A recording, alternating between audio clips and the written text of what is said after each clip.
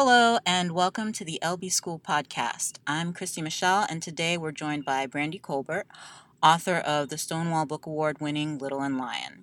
Her next book is Finding Yvonne, and it hits shelves August 7th. Hi, Brandy. Hi, Christy. Thank you for joining us. Thank you for having me. And thank you for writing Finding Yvonne. It's one of the favorite books that I've read since I've been here. I've only been here a few months, but it's absolutely brilliant. I'm so excited to talk to you about it. Oh, thank you so much. That means a lot. I'm going to start off with a few personal questions just to get to know you better, just to let people know who you are and what kind of writer you are. So I'll start with why write? In a world that has so many possibilities and in a city as dynamic as LA, why choose to be a writer and more specifically a YA writer? What unique things does YA allow you to do? I think it feels a little generic to say this, but I write sort of because I can't not write. I've been writing since I was a little kid, since I was about 7 years old. And I even noticed lately, like if I haven't been writing in a while, I get really cranky, like really in my head about things. I love sort of putting down on paper the things that I observe around me. The other day, a friend was looking at me. We were in a big group, and she said, "Brandy notices everything." And I was like, "Yeah, I do notice everything." And I like to get those thoughts down to sort of help me process what I'm seeing and what I'm thinking about and what's going on in the world. And as for young adult, that's just such a pivotal time in life. I've said this before, but it's the time when everything's new and fresh and exciting, and you're still under your parents' control a little bit, but you're starting to get more freedom. You're starting to drive, and you have a curfew, so you're allowed to go out with your friends, and just all sorts of new experiences that are sort of pushing you from childhood into adulthood. I think it's just one of the best times in life. I had a really great time as a teen, and I had a really great time in high school. So it's really tough, but it's also really great, and I think that just makes for really good stories. I think that kind of shines through in your writing, the way you capture that liminal space between, not to quote, who's that singer, the blonde singer? She had like a mental breakdown and she shaved her head. Oh, Britney Spears? Not to quote Britney Spears, Not Yet a Woman, that song, but you do a great job of capturing that moment in a teen's life. You're not yet an adult, but you're no longer a kid and you're trying to find out how to become an adult. It's just really great. So my next question is, what are some essential Brandy Colbert books, the books that have shaped you as a writer and a thinker? And piggybacking off of that, what are the more recent books you've read that you think will still be with you in 20, 30 years? Yeah, when I think about the books that shaped me, I think a lot about Judy Blume lately, especially. I think because my books have been focusing more on sort of family and also that, the coming of age, which she did so well. I always try to think if I have a favorite of her books, and I'm not sure I do. They all just, of course I loved Are You There, God? It's Me, Margaret. That one was great, and I really remember sort of sneaking into the bookstore to, read passages from Forever, which was known as her sex book. But those books were really important in the fact that people still talk about them and they still sort of build Judy Blume as the queen of, young adult coming of age stories is really important. So I loved her books. I also loved this author named Barthe DeClements, who I don't know, nobody really talks about her as much, but she felt to me sort of like the alternative Judy Blume. So she was writing she was writing around the same time, and she was writing similar stories, but hers felt just sort of honest in a way that you don't get even with, like with Judy Blume's book, this is what I love, but Barthe DeClements' books really sort of went there. They were hard-hitting. They tackled a lot of tough subjects too, but in a really sort of raw way that made me uncomfortable to read about, but that I felt were like real life. So I really still think about those books, especially as I write more young adult novels. And then the books that shaped me that I've read recently, I think Leora Tamani's Calling My Name, which came out last year in 2017. It's about a young black girl in Texas who grew up in a religious family, and she's still trying to juggle sort of her faith with her sexual desires as she's coming into adolescence. And I really loved that. That's something that I felt would have been really good for me to read as a teen who was going to church every week, but not necessarily feeling like I knew what was going on there, sort of, if that makes sense. It absolutely and then makes I also sense. think about Renee Watson's books, which are also about young Black girls that really speak to me. They get to the heart of what it means to be a Black girl, and especially in a white setting, which is how I grew up. And then Nina LaCour and Alana K. Arnold's books are also just absolutely brilliant. I can't even pick a favorite out of all of theirs. They also show just examples of teen girls going through a myriad of problems and issues, and just done so beautifully, all with just such beautiful writing. I feel like I need to write all those names and all those books down and just add them to my bookshelf and just spend the rest of the summer reading them right now. I highly recommend that. All right, on my to-do list. Your second book, Little and Lion, won the Stonewall Book Award, as I mentioned before. Congratulations. Thank you. We just celebrated that in June, and you gave an amazing speech that can be found online. I'll make sure to link to it so that people can read it or listen to it. So Little and Lion is about a young woman exploring her sexuality and her relationship with her brother, who's bipolar. The book that you have coming out soon on August 7th is Finding Yvonne. Could you tell us a little bit about Finding Yvonne and how you came up with the idea for it, and what about the scenario drew you to it? What made you want to write about Finding Yvonne? Sure. So Finding Yvonne is about a girl who sort of loses her passion for something that she thought was going to be in her life forever, which is music. And she's also dealing with her mother, who left the family when she was about 6, so about 12 years ago. And also then sort of the resulting relationship with her single father, who is a workaholic and is not there for her emotionally at all. And then she's also juggling 2 relationships, not even relationships, but 2 sort of, well, we can call them relationships, with 2 guys at the same time who are very different guys and sort of fill different roles in her life. So I came up with the idea. I don't really know. Yvonne was a character whose voice sort of came to me first. And I don't know, I just knew right away that I wanted to write about this girl who was also sort of exploring her sexuality, but in a different way from Suzette and Little and Lion, in that Yvonne is sort of more sexually experienced maybe than other girls her age, and she's not apologetic about it. And she likes sex and she likes guys, and she's not going to stop doing what she wants to do just because of the way other people might look at her. She's being safe and honest with herself, and that's really all that matters to her. But I really also wanted to write about the dynamic of maybe losing something that you knew you always wanted to do. I didn't have that experience. I was lucky enough to know from a young age that I wanted to be a writer and was able to do that. But also, I have a journalism background and I work in journalism, so I'm getting to do the 2 things that I loved. But I thought, what if I hadn't been that teen who was so sure of what they wanted to do and who changed their mind, right before they were going to college? There was a lot of pressure around that with friends that I saw, if they were just getting maybe their general, education degree and they didn't have a major, it was like, what are you doing with your life? And it's like, how are you supposed to know what you're doing with your life at 18? Like, you're practically still a baby. Yeah, that was one of the things I liked the most about the book. I guess what resonated with me is that it deals with these hard truths about confronting your own limitations, I guess, and realizing how those limitations don't make you any less of a person. And of course, that isn't something that only teens deal with. It's something you can encounter over and over again in your life, even as an adult. Right. Yeah. Honestly, I mean, I wrote it about a teen, but I think that can be really relevant to people my age too. Sometimes you start a career that you thought you were sure you wanted to do, and you find out that isn't actually what you wanted to do. And a lot of people start over in life, whether it's just a midlife change or after they retire from a career. So yeah, I think that a lot of people hopefully will be able to relate to that aspect. Yeah.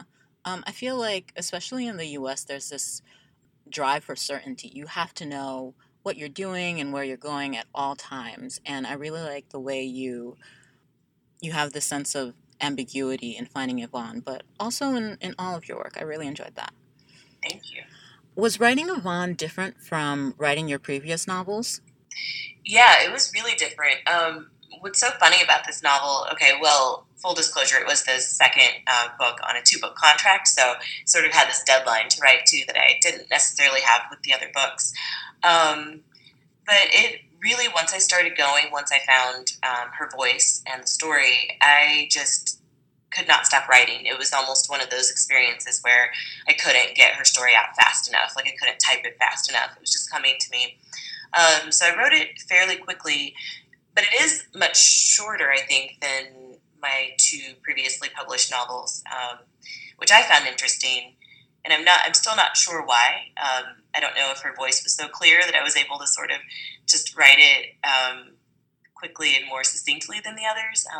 But I really felt connected to her in a way that maybe I didn't feel with Suzette or Theo from my first book. And I'm not sure why. It was just this, maybe it was the space I was in, I'm not sure, but it was just this voice of sort of this lonely girl that I really wanted to tell and wanted to spend time with. Did Yvonne change or evolve as you were writing her, or was her voice just so clear in your head that it just came out exactly as it started out in your head? I think it really just continued on the way it started out in my head, which is rare. Of course there were edits, but I just felt really that I knew her very well in a way that it's not always easy to know your characters as soon as you start writing them, and I felt that way with her. Cool. I feel like it's an excellent time to be a young Black teen reader. When I was younger, I don't remember having people like Nicola Yoon and Ibi Zoboi, people like you.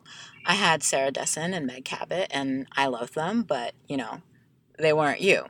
And, of course, your books aren't only for quote-unquote young Black teen readers, they're for everyone, but I do think there's something to be said about articulating that particular experience, about populating the imagination with these characters, and maybe even creating the imaginary spaces where these characters can exist.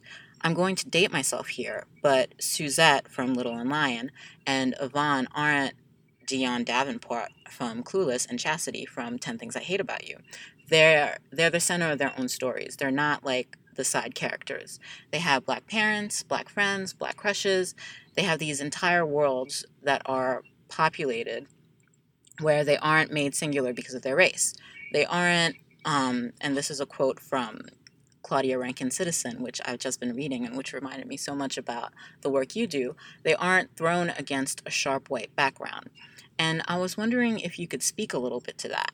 Do you ever feel like you're working against all that history?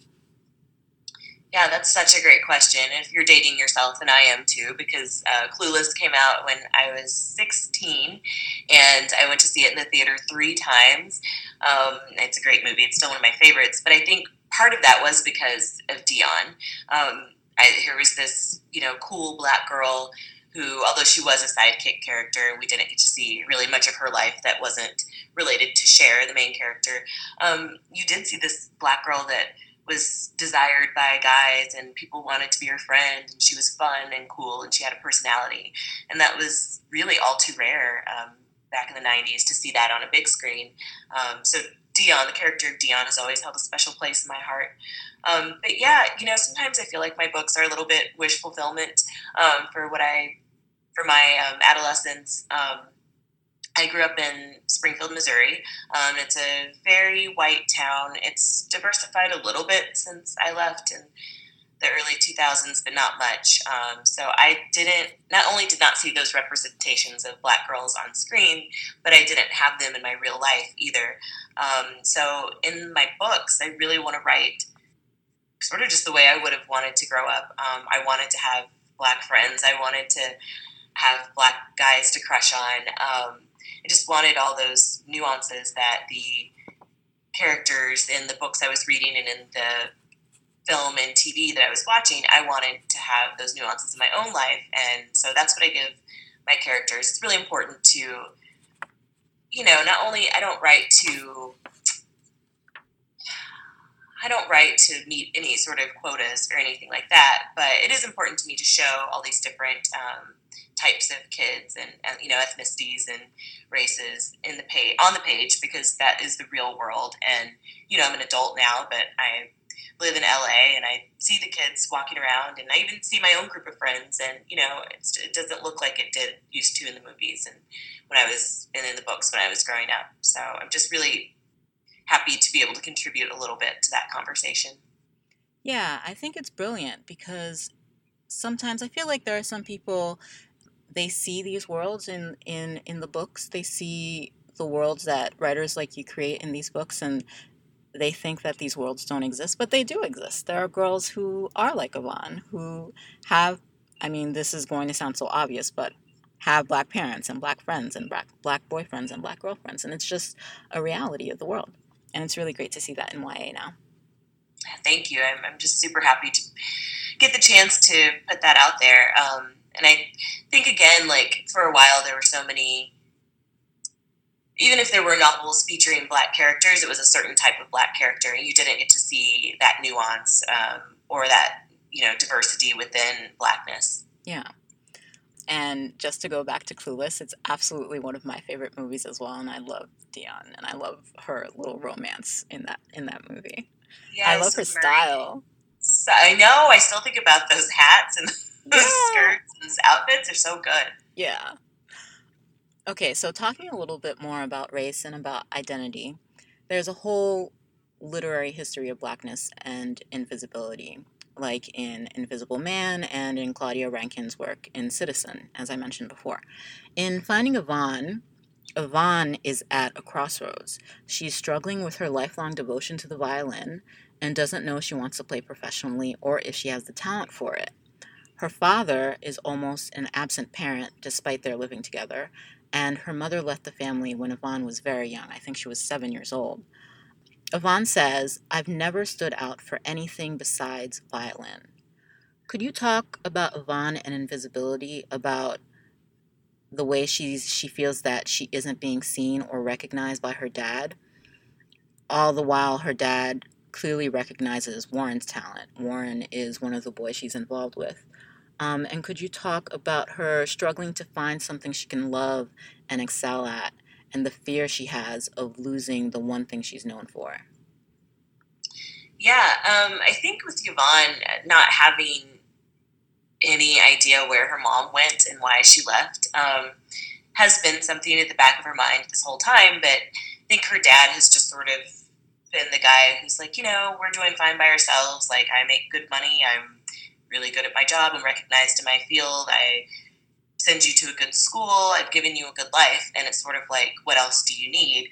But what she needs is actually his attention. And she has his love, but he shows it in sort of odd ways, and he doesn't ever tell her that.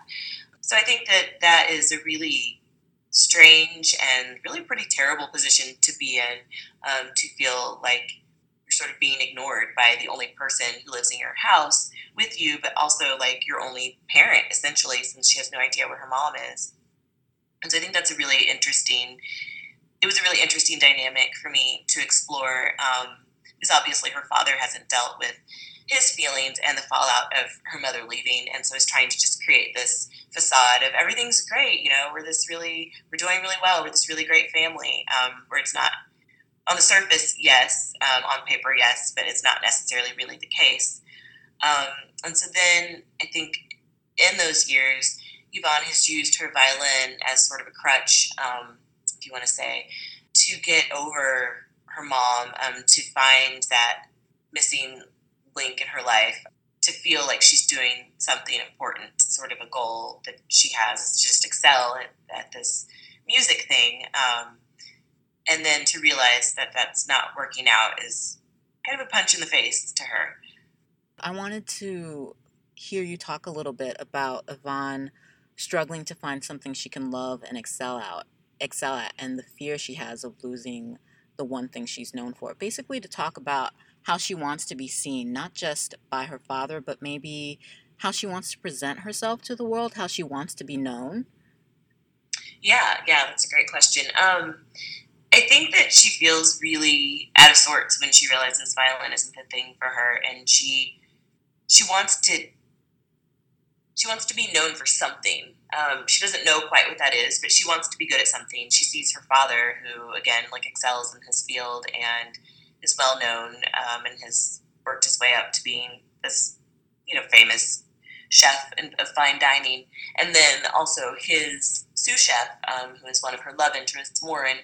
As you said, her father recognizes his talent and supports him, and so I think even if it were just to sort of get that same sort of love and respect from her father that Warren gets, that she sees so clearly in front of her, I think that could even be an impetus for her to find something that feels like something that's her own, that defines her, that is her, and that she's really great at.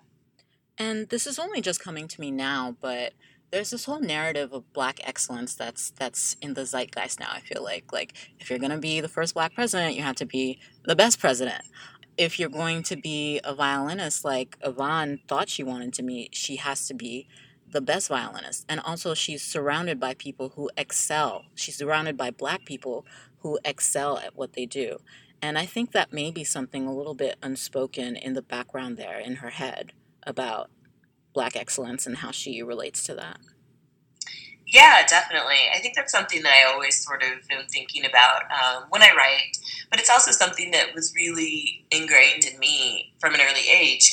When you are one of the few black families in town, you you are expected to carry yourself a certain way. In my family, you weren't really allowed to fail publicly. You weren't allowed to mess up or act out or do anything that anyone else might get to do, because then that might define you instead of all your positive attributes, right? Yeah. So I sort of grew up with that feeling, and it's hard to shake. I, as an adult now, have a lot of friends and colleagues who, when I talk to them about things, they say you're really hard on yourself, and they sound surprised by it. But I'm like, oh, is there any other way to be? It's hard to sort of rid yourself of that.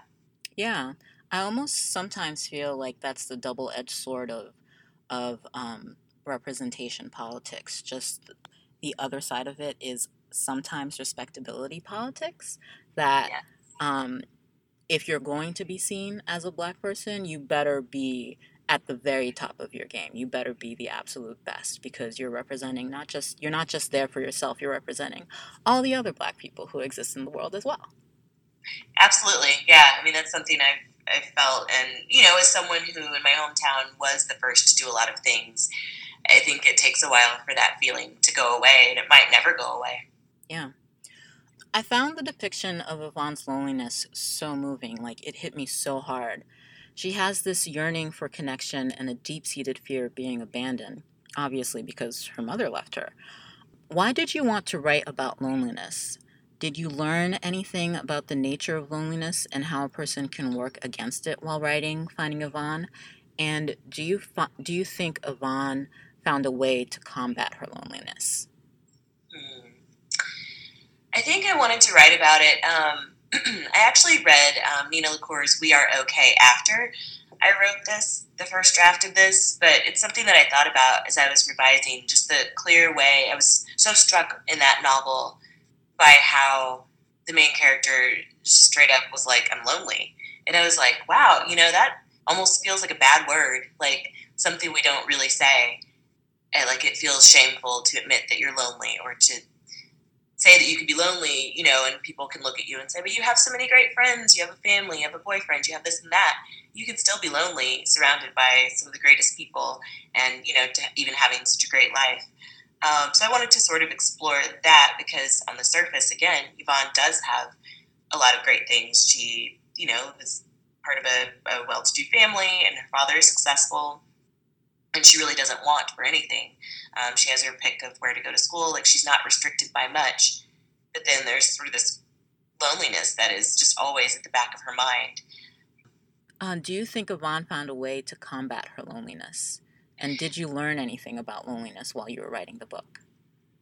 I think that I learned that it is okay to say that you're lonely when you're lonely, and that no one's going to be angry with you for saying that, and that it's okay. And even if it makes you vulnerable, it's humanizing. It's real. It's human. I don't know if she combated it. I'd like to think that she learned how to reach out for help when she's feeling like the loneliness is overwhelming her. And I think that's definitely a good step to learning to combat it. Just what you said just a few seconds ago about loneliness being, or lonely being, a dirty word, there is this kind of shame that accompanies it, I feel. And I also think that people don't really know how to talk about loneliness almost. It's kind of like this word that has this void around it, so people don't know the kind of conversations they can have about loneliness, or even how to have those conversations. So I really appreciated that Yvonne was dealing with this thing that people don't talk about a lot. Yeah, thank you. I think it was also important to show that I don't know, you can have so much well, I mean, I kind of already said this, but just I wanted to show that you can have so much and still be lonely, and that it is just a very real part of life. Yeah. This little detail that caught me and absolutely broke my heart, I'm going to quote from the book. Yvonne, she's describing, this is a moment when she's describing her best friend Sabina, and she's describing herself. And she says, "I keep my hair plaited in box braids thanks to the hair salon because no one has ever taught me how to do anything else with it." It's just one line in the book, but that right there speaks volumes to me because it encapsulates everything she's lost with the absence of her mother, which contributes to her loneliness. She keeps her hair in braids that she gets done at the salon because she didn't have her mom there to teach her what to do with her hair. And hair is such like a central thing for black girls, I feel like. It's about it's about time that you spend with yourself, time that you spend with other women who have hair just like you, and also how you present yourself to the world. And that line just really really touched me. Yeah, thank you. Yeah, that was all the sort of subtext there. You know, this book is short, and I think there are a lot of things that are sort of not explicitly stated on the page, but that are in the subtext there, like you picked up on. And yeah, I just thought, you know, what if I hadn't had a mom to teach? I still remember sort of the passing of the guard from like when my mom used to do my hair every day, and then I don't know what it was, like maybe 6th or 7th grade, and she was like, "All right, it's up to you now, and you know, I'm gonna like teach you the basics, and you're on your own from here on out." And I was terrified, but it was still so nice to have someone who had not only been doing my hair, putting in that work. You know, it's just a routine that you get into, and there's also that element of human touch, you know, every Yeah. day, and from someone who loves you and someone you love, and it just would seem like it just seems so sad and like such a shame for a young black girl not to have that in her life. Yeah, absolutely. I had the same experience with my mother where she was like, "All right, Christy, you're 14 now, so here's a little bit of freedom. You get to do what you want with your hair." Yep. I love that. All right, so you were born and raised in Springfield, Missouri, but Finding Yvonne is set in LA. Little and Lion was too. In Finding Yvonne, especially, LA is like a character in its own right. Was having a vibrant depiction of LA important to you? Oh yes, definitely, definitely. So I wrote about this a little bit in the Stonewall speech that you referenced. But moving to LA just sort of felt like it opened a new chapter in my life. Growing up in a pretty conservative area, I never really felt like I could be who I wanted to be, or that I was really surrounded by the people who I wanted to be friends with. And by that, I just mean my ideas about the world and being open to pretty much, you know, anyone who was different, or anyone who was different from me, and just wanting to get to know people who are different from me. And I found all of that in LA.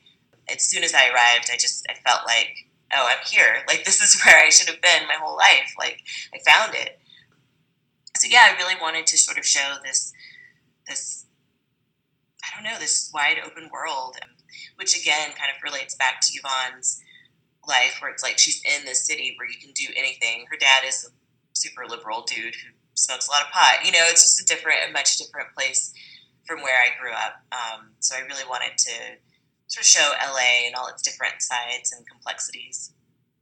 This is a side question, but do you think you would ever want to write about a girl who grew up like you did in a small town in the South? Is Missouri the South? Is it considered the South? Oh my gosh, Christy, this is such a debate. This is like the never-ending debate. Is Missouri Midwest or South? I still don't have an answer, but people get in arguments about it all the time. I think that it's like Midwest with very Southern influences, especially the area that I'm from, which is like 2 hours north of the Arkansas border. Mm-hmm. And my parents are from Arkansas, so I definitely had a lot of that Southern influence in my upbringing. I've tried a few times. It's really hard. And it feels too close. It's one of those things that every time I try to start writing about any sort of fiction from my hometown, I can't quite do it. I don't know what it is, but it's maybe still too raw. Well, you said that Yvonne was a character you were really close to, so maybe she can be a bridge. There you go. You never know. You never know. So, there's teen sex in Finding Yvonne. Yvonne is sexually active. She's unapologetic about it, as you mentioned. And it's one of the most fraught things she faces in the book.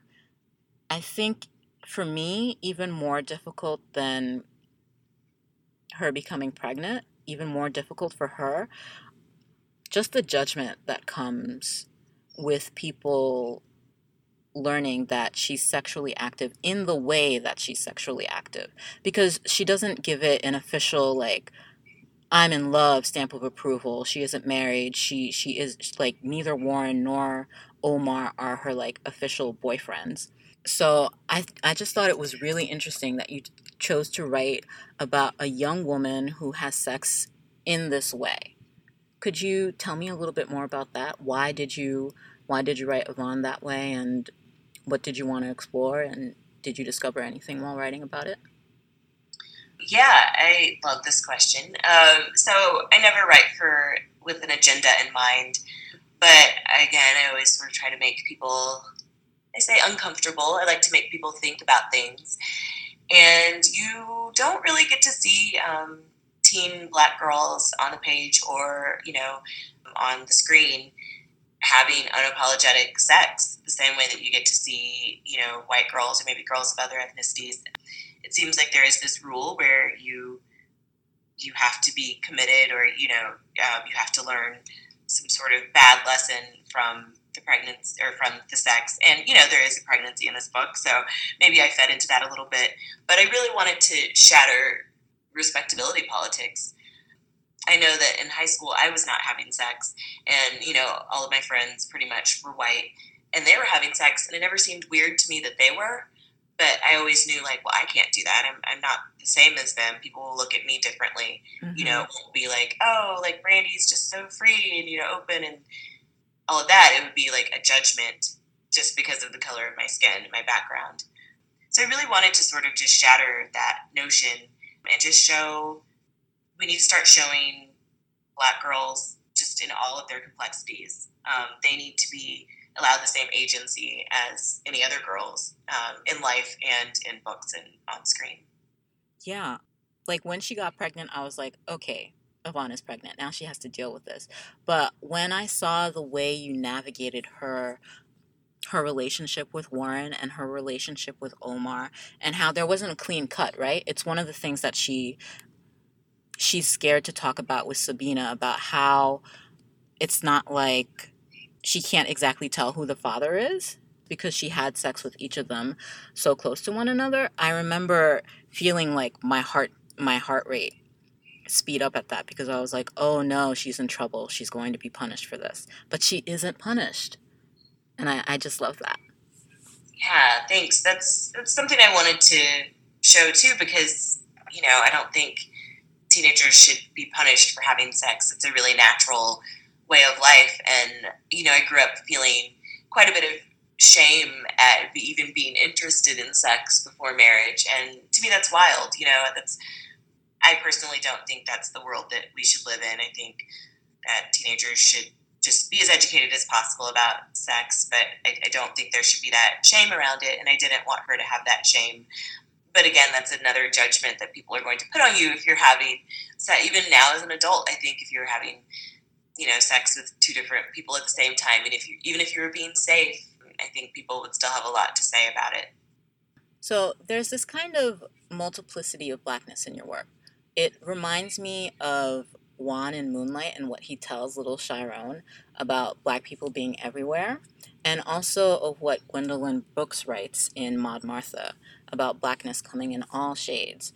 So in the scene I mentioned a little bit before about when Yvonne is describing herself and Sabina, she tells us that Sabrina is dark-skinned, and she tells us that she herself is I think the term she uses is honey-colored, so she's a little more light skinned than Sabina is.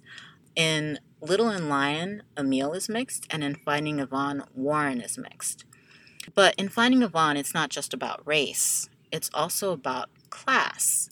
Yvonne gets asked what it's like being around rich people all the time, and she notes that Venice Beach has been gentrified. She actually uses that word, gentrification.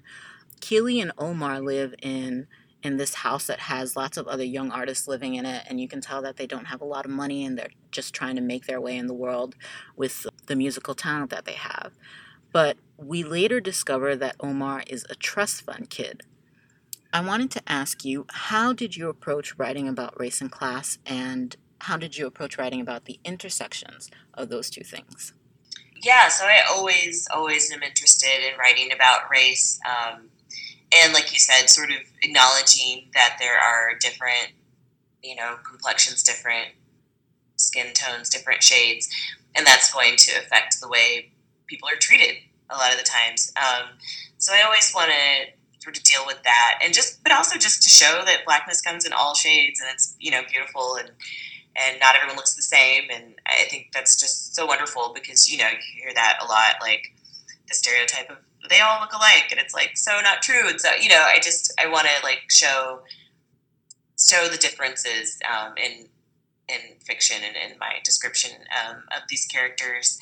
In class, yeah, I really was interested in the way Yvonne related to Omar and Keely especially, because it is such a vast difference, and she's living in this really comfortable, nice home. When Omar comes to her house for the first time, he's like, oh, like, kind of basically like, you guys have money. And she's like, how can you tell? He's like, I can just tell nice things, which we later find out it's because he grew up with nice things also. But I just think it's really interesting the way that race and class do intersect. I, growing up, was often mistaken for someone of a lower class than I existed in. So I grew up sort of middle class, maybe on like the upper end of that for the area that I was in, living in. And I really never wanted for anything, same as Yvonne. We wouldn't have been considered rich, but my family was comfortable. And a lot of people in my hometown were actually really surprised to see that, which always surprised me, in turn. So I just thought it was interesting if someone grew up being known, as the trust fund kid, and then tried to subvert that by actually just being like, no, I'm a street musician. I'm living, in this dilapidated house in Venice Beach with, dozens of other people and eating food out of dumpsters. And it's like going so far to prove that you're not what people thought you were, but in the other way. And sort of as a way to gain credibility as a Black person, I just thought was really kind of wild, but also I know something that has happened and does happen in real life. It was really wild. A hypothetical situation, for example. You're speaking on the phone with someone and they come up with an image of who you are and what you look like and all of that. And then you meet them in real life and they take a step back and you can see it in their eyes and they're like, oh, you're Black. Mm-hmm. So while I was reading Finding Yvonne, it was almost that same kind of thing that happened, but with class. Kind of like just that people are surprised that Yvonne is in the class that she is. I just felt like there was something going on there with how Yvonne thought of herself, and then that being thrown back to her when people see her and they realize that she's not poor, she's not exactly rich, but she is in the class that she is. She goes to a private school and all those things. Yeah, definitely. I love that analogy because that has happened to me and my family so often, the phone thing, where it's like, oh, yeah, you see that shift and they're thinking like, wow, I was talking to a Black person that whole time and I didn't even know it. Like, Yeah. it's something that needs to be different from talking to anyone else. Yeah, I think with Yvonne also, what I tried to do was just, for her, it's matter of fact. Like, she grew up comfortable. It's not something, she says at one point, it's not something that she felt like she ever needed to hide because it's just what it is. And her dad has never felt like he's needed to hide his success or, how that manifests in his home life because he worked hard for it. So, yeah, I just sort of wanted to put that in there and definitely address it, but also, it's just a way of life for her and her dad, and she doesn't really she doesn't feel the need to apologize for it, and she doesn't think too much about it until someone else brings it up. Obviously, I love Warren. He's like the dream boy in any novel that I would read. But I thought Omar was so interesting as a character because of what you said before, because of what he was trying to do. Trying to prove his blackness by creating this like false identity for himself. Could you talk a little bit more about that? Like get more into that? Yeah, that's so funny because all the reactions I've heard about Omar are just like, I hate him. And I'm like, yeah, but like, talk about why you hate him. Yeah. Yeah, I mean, he is kind of a slime ball. He's this guy who's busking for change when really all he has to do is call his parents and apologize for dropping out of, this very prestigious, expensive music school that they sent him to. And he'd be fine. He'd have all this money coming in instead of, someone in the family funneling it to him in secret. Hopefully, I guess we're past the point of spoilers at this point. But yeah, I just thought that was really interesting for someone to be so uncomfortable with the way they grew up that they feel like they need to lie about who they are when in actuality their real self would be more socially accepted in a way. Because I think, street musicians and people living in the sort of communal housing that he and Keeley live in, probably not thought of too well by most people, which I sort of tried to convey in the story. So I just think it's really interesting that he felt like he would fit in more with his race if he pretended to be someone that he wasn't. But then that's also perpetuating a stereotype of that, all Black people are in one economic class. So there's sort of a lot to dig into there. Absolutely. I just think he's like psychologically fascinating. The fact that in order to like quote unquote be more Black, he would pretend to be poor. Right. Just like it makes me wonder about the kind of media he watched, the kind of family he grew up in, what his parents are like, what his friends are like, to make him think that. Not only think that, but to enact it, to put on this act. It's almost like this like if he were a comedian, like it would be an absurd act that he would put on just to throw the stereotype in people's faces, I feel like. So I found him absolutely fascinating. I'm so glad. At the end of the novel, Yvonne decides to have an abortion, and she says she knows that it's the right decision for her. I found that moment to be really powerful. I found it powerful because of the way you described it structurally in the novel. At the beginning, Yvonne is all alone, basically, right? She doesn't have her mother there, obviously. She doesn't have any siblings. I noticed that she doesn't have this huge group of friends the way Suzette had in Little and Lion.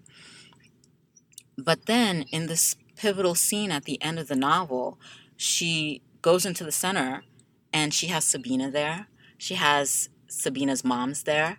And, like, in this miraculous, like, beautiful, moving scene, her dad comes in too. So she's surrounded by people she loves and people who love her. So I just had to gush about that. I really love that. So what is the actual question I want to ask you after gushing about it? Oh, I found it to be a really powerful scene because of the way you navigated it, the way you constructed it and put it into the novel. But I really liked that there was an absolute certainty for her. In a book with so much ambiguity, a book where Yvonne is trying to find out who she is, who she wants to be, this one moment has a certainty to it. And it's such a fraught moment, not in the book, but just outside of the book. Even right now, in the news, people are debating about abortion. It's always a topic and a conversation that brings out all different kinds of opinions and all different kinds of emotions. But in Finding Yvonne, it's just that. It's her decision and that's it. And that's what she wants and that's what she's going to do. So I wanted to ask you, why did you do that? Yeah, I wanted to do that because I haven't really seen that in fiction particularly for teen girls and especially for Black girls, because again, there's always that extra pressure of you're representing a whole community no matter what decision you make.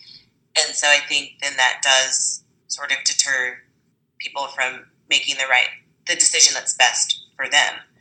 And especially I think growing up in the place that I did, abortions weren't impossible to get, but they were harder. And I know that anyone who had them, especially as a teen, they were a secret. They weren't talked about. It was a hush hush thing. It was shameful.